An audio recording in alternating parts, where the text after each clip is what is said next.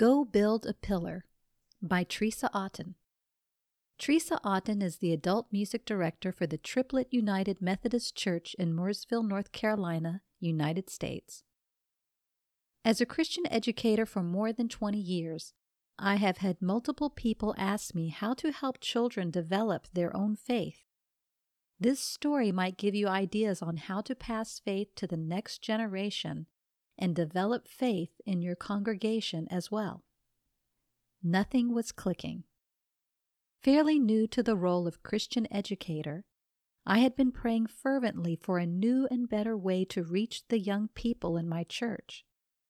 It seemed as if nothing was clicking. During my study time, I came to my favorite historical book, Joshua. In its 3rd and 4th chapters, I read that God miraculously stopped the flow of the flooded Jordan River so that the nation of Israel could cross into the Promised Land. Once all had reached the other shore, God commanded Joshua to have the leader of each of the 12 tribes return to the dry riverbed and get a large stone. They were then to form a pillar in that place that would become their own. Immediately afterward, the river began to flow once again. The children of Israel ended their journey to their own land in much the same way as they started it, crossing a seemingly impassable body of water with the aid of the Almighty God. But why build a pillar? The story really caught my attention. God had asked them to build other items during the decades of wandering, but those other things were portable and had to do with worship. Unable to get it out of my mind, I kept thinking about the incident. Building a pillar on the desolate land by the Jordan River seemed to me to be as pointless as digging a hole just to fill it back in again. As I read again why God wanted them to erect a pillar, the reasoning was suddenly so simple and profound that I couldn't believe I had missed it before. Of course, build a pillar out of stones that could only have come from the very middle of the turbulent Jordan. It was the perfect thing to do. Sparking curiosity. A pillar in the middle of the barren landscape would have elicited questions for decades from children who had not witnessed God's miraculous hand on the day the people crossed the Jordan. What are those stones doing there? Who built this? How did it get here? Such were the questions that God knew children would ask in the years ahead. The pillar would be a focal point, a springboard for ongoing conversations. It would spark curiosity. God, our Creator, knows full well that curiosity is the beginning of all learning. Every good teacher knows that the best lessons kindle curiosity in students. Good teachers do not just teach, they encourage questions and stimulate learning. That was what God was doing by having His chosen people build a pillar made of stones gathered from the middle of a river. Modern-day curiosity. As a Christian educator, I realized that while up to that point I had been teaching, I had not been inciting curiosity.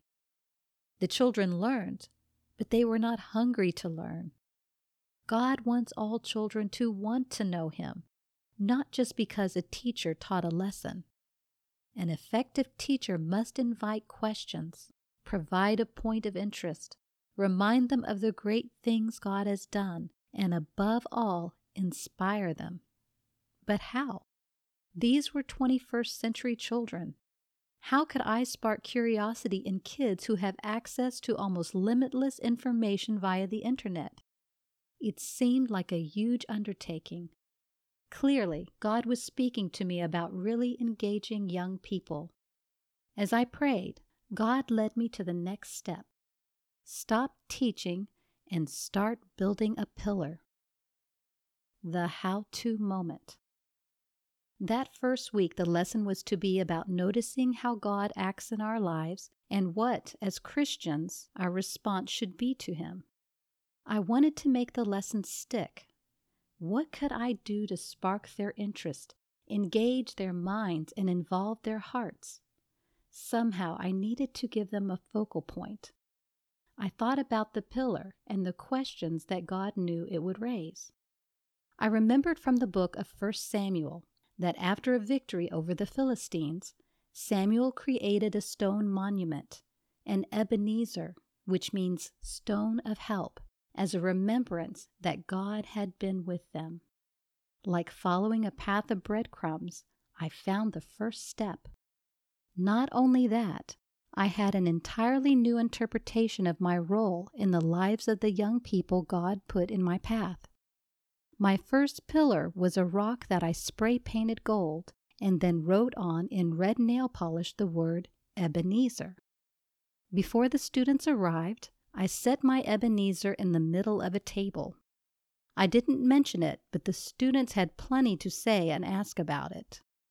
The unusual object began the conversation, and as strange as it sounds, the students began to ask more questions and to share more freely.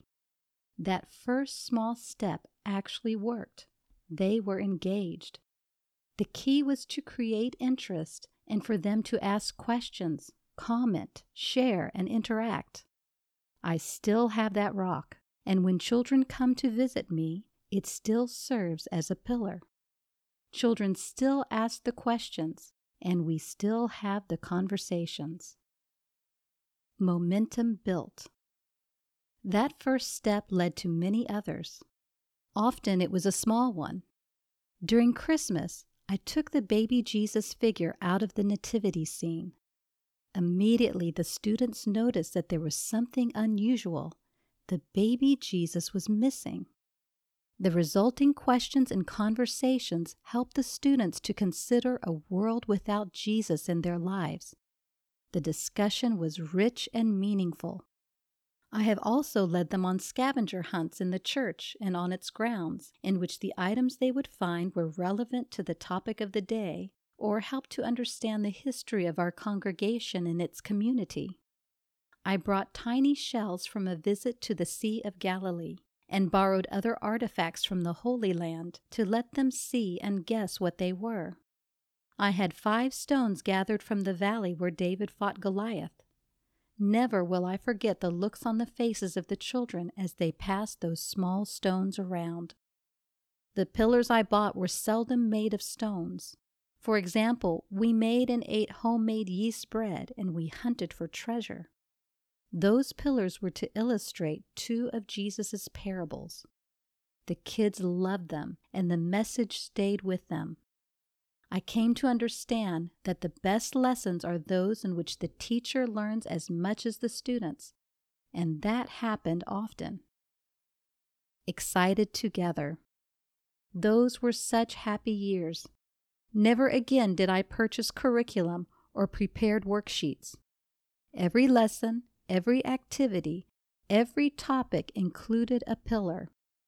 I became a better teacher, a more eager learner, and had to work to stay ahead of my students. We were all excited to be together for those 2 hours a week. What can you, as a pastor, do to build pillars in the church? God knows the hearts of young people, that they will always ask questions. But the young are not the only curious beings. What about all of your congregation?